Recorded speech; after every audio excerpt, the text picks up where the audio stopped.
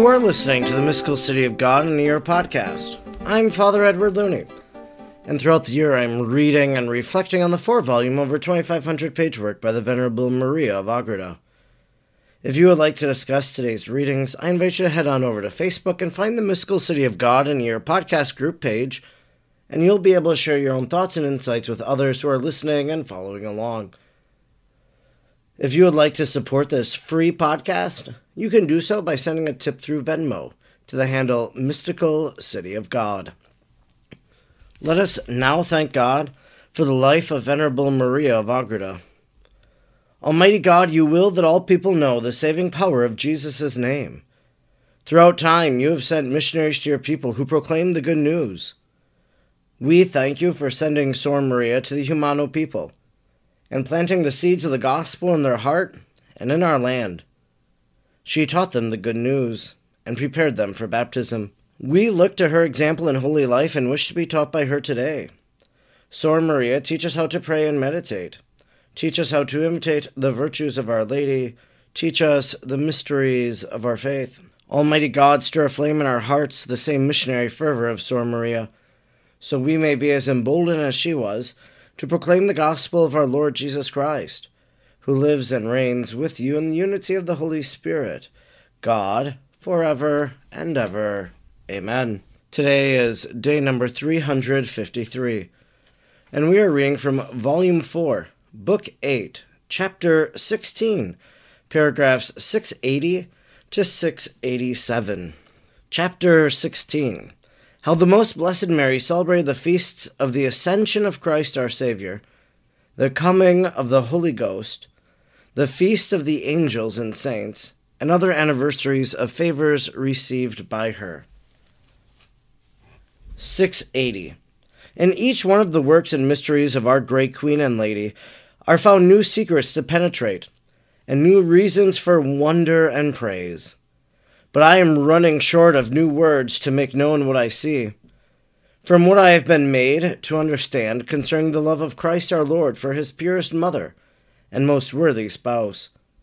It seems to me that for the sake of this love, the Lord would have resigned his throne of glory and the company of the saints to be with his most beloved mother, if other reasons had not demanded his presence in heaven, and that of the Virgin upon earth during the time of her separation and bodily absence. But let no one say that this high opinion of the excellence of the Queen derogates from that of her divine Son or of the saints. For the divinity of the Father and the Holy Ghost was in Christ in its highest individual unity. The three persons exist in each one in an inseparable manner, and the person of the Word cannot exist without the Father and the Holy Ghost. It is certain that the company of the angels was less than that of his most holy mother in the eyes of her divine Son, that is, considering the force of reciprocal love between Christ and his purest mother.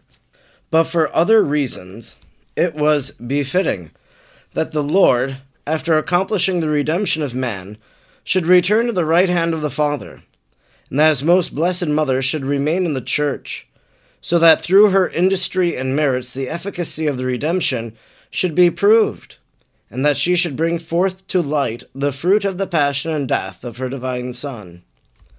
681.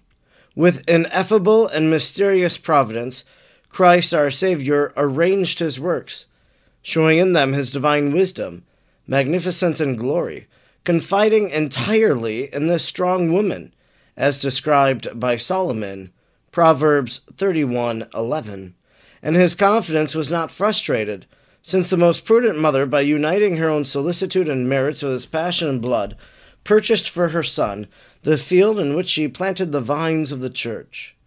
These were the souls of the faithful, propagated in the church on earth, and of the predestined, in whom the church was to be transplanted to the triumphant Jerusalem forever and ever.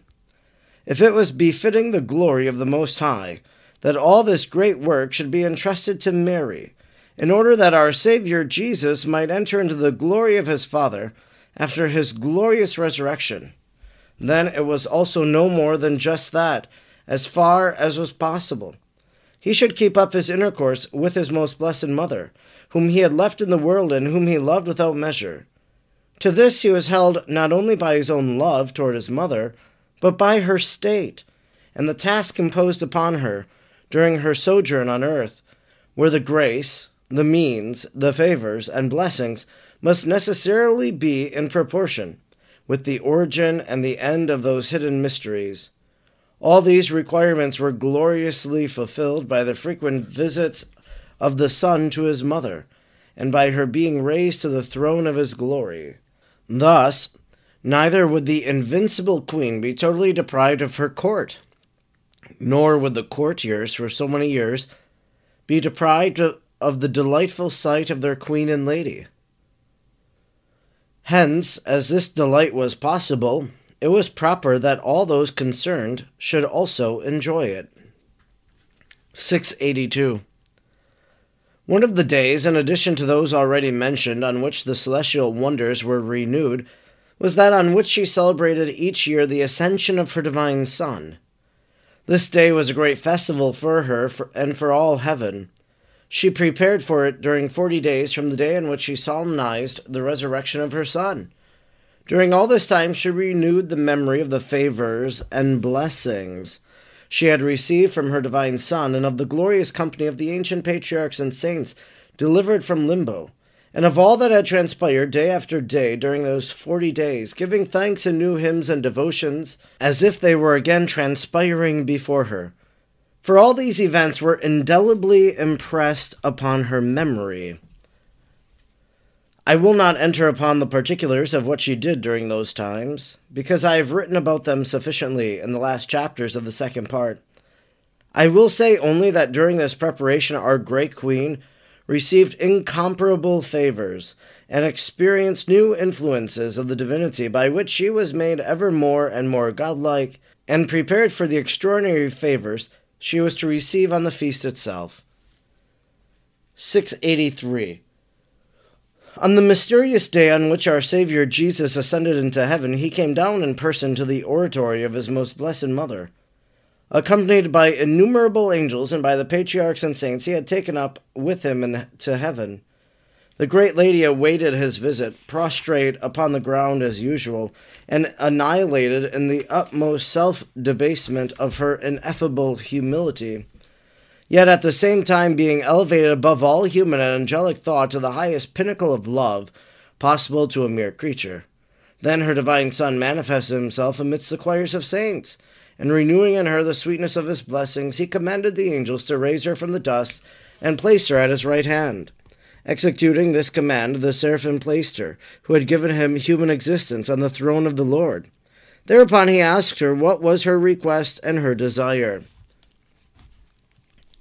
To this the most blessed Mary answered, My Son and eternal God, I desire that the glory and exaltation of thy holy name, in it I wish to render thee thanks for the whole human race, and acknowledge the blessings of having on this day, through thy almighty power, raised our nature to eternal glory and felicity.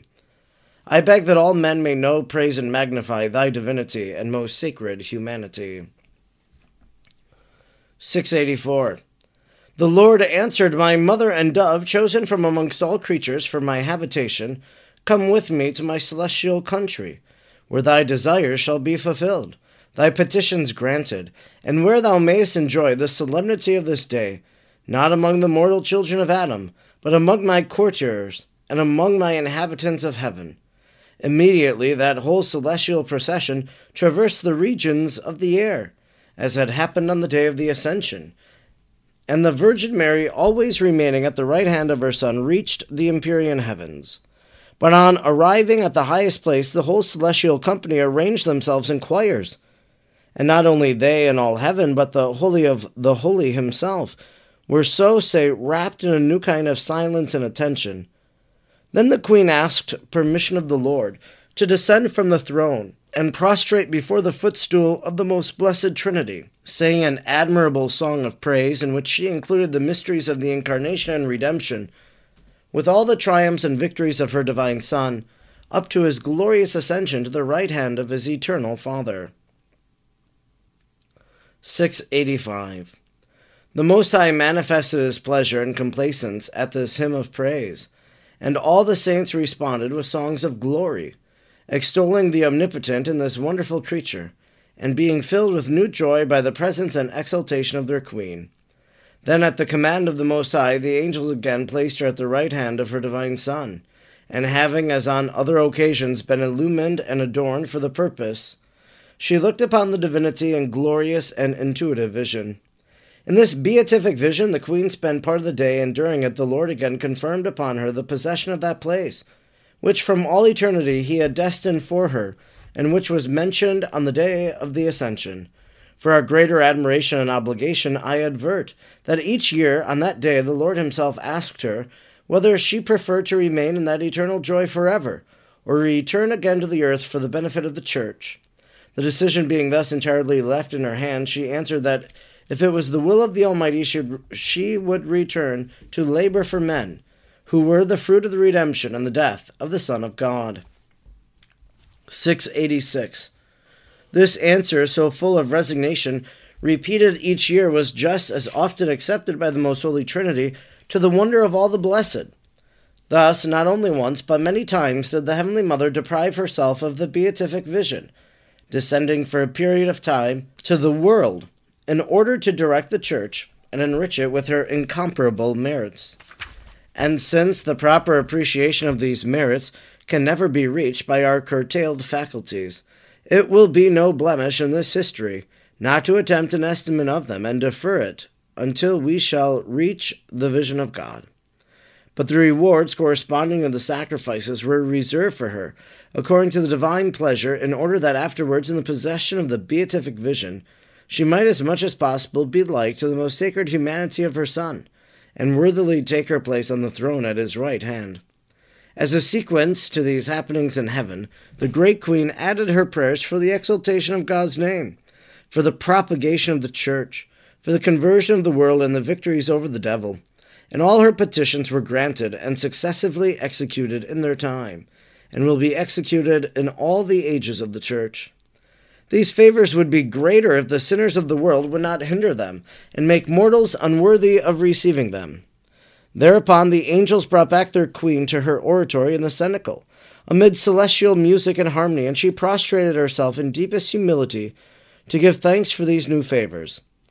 I wish to mention that the evangelist St. John had some knowledge of these mysteries, and participated in some of their effects, for he usually saw the queen so refulgent with heavenly light that he could not look upon her face. As the great mistress of humility always humbled herself to the very ground and often asked his consent kneeling at his feet, he was often seized by a reverential fear and disquiet in the presence of the lady, though it was always mixed with a wonderful joy and incitement to holiness. 687. The great queen availed herself of the effects and the blessings of the festivity of the Ascension, in order to celebrate more solemnly the coming of the Holy Ghost, and by means of them she prepared herself for it during the 9 days that intervene.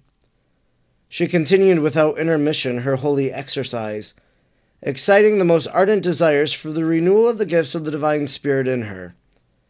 When the day arrived, these desires were fulfilled with manifestations of an almighty power.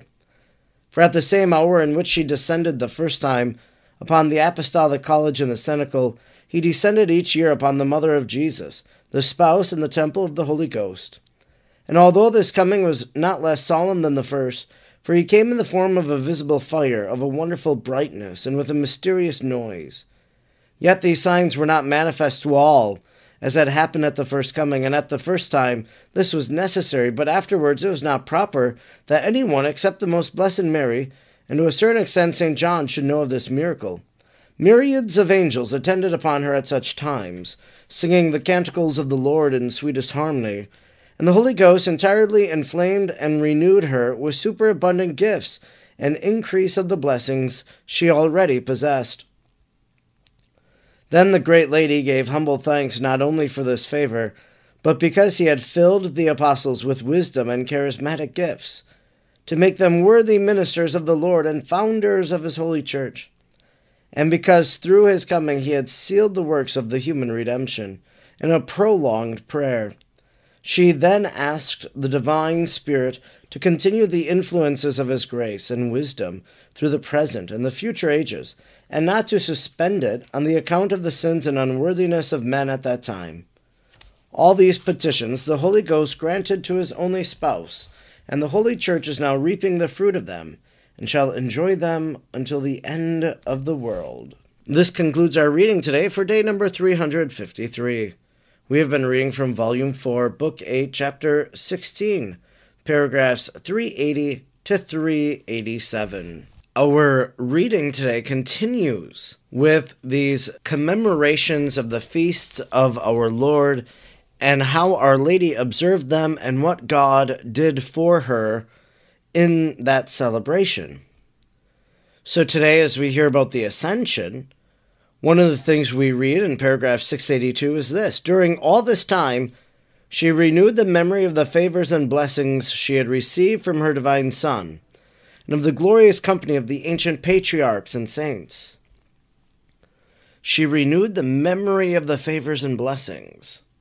In the spiritual life, we would call this the examine, where we look back over the course of our day, our week, our month, our year, our life, and we see the different favors and blessings that God has bestowed upon us.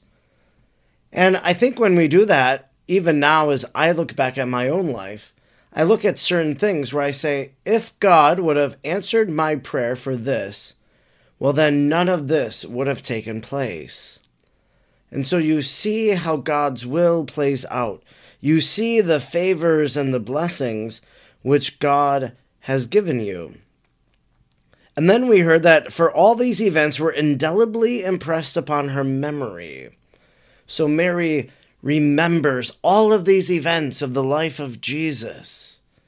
And she's able to call them to mind. And in a sense, when we pray the rosary, when we meditate on the life of Jesus, it's almost as if we are trying to tap into the memory of Our Lady ourselves, and trying to then, as we remember the mystery, to align ourselves with how Our Lady reflected upon these mysteries of Jesus. And then we know that on these feasts, God hears Mary's prayers. Jesus comes to her. She sees her divine Son again. And isn't that an interesting thing? Because before reading this book, I would have always said that Mary didn't see Jesus except in the Holy Eucharist. But Maria of Agreda is telling us that Jesus would come back frequently to see his mother, in a sense to console her, but also then to listen to her, to help her, especially in her role as an advisor, counselor, intercessor for the early church. And so Mary makes her petitions, she makes her requests known to God. But then God says to Our Lady, the Almighty says to her, do you want to stay here, or do you want to go back to the earth? And she always says, if it is your will for me to be with the people of God in the church, I will go back. She could have stayed with her Son. She could have enjoyed that vision of God that we all hope to one day receive ourselves. And what blessedness and what happiness and what peacefulness there is in the beatific vision. And every time she chose to come back to a fallen world, she wasn't fallen, but everybody else around her, because she knew that she could be of help and assistance.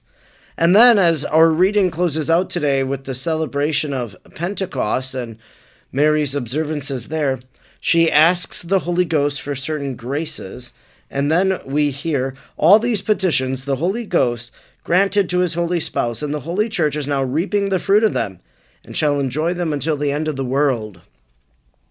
What God has done for the Church because of Our Lady, how incredible.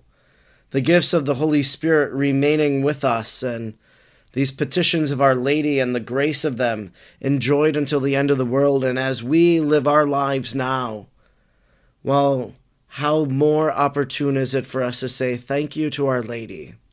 Thank you, dear Blessed Mother, for obtaining these things. I may not understand the great depth of them, but thank you, because what you obtained then is still with the Church today. I'm Father Edward Looney, and throughout the year I'm reading and reflecting on the 4 volumes of the Mystical City of God. I'm grateful you joined me today, and I hope you'll join me again tomorrow. Until then, may God bless you, and Mary pray for you.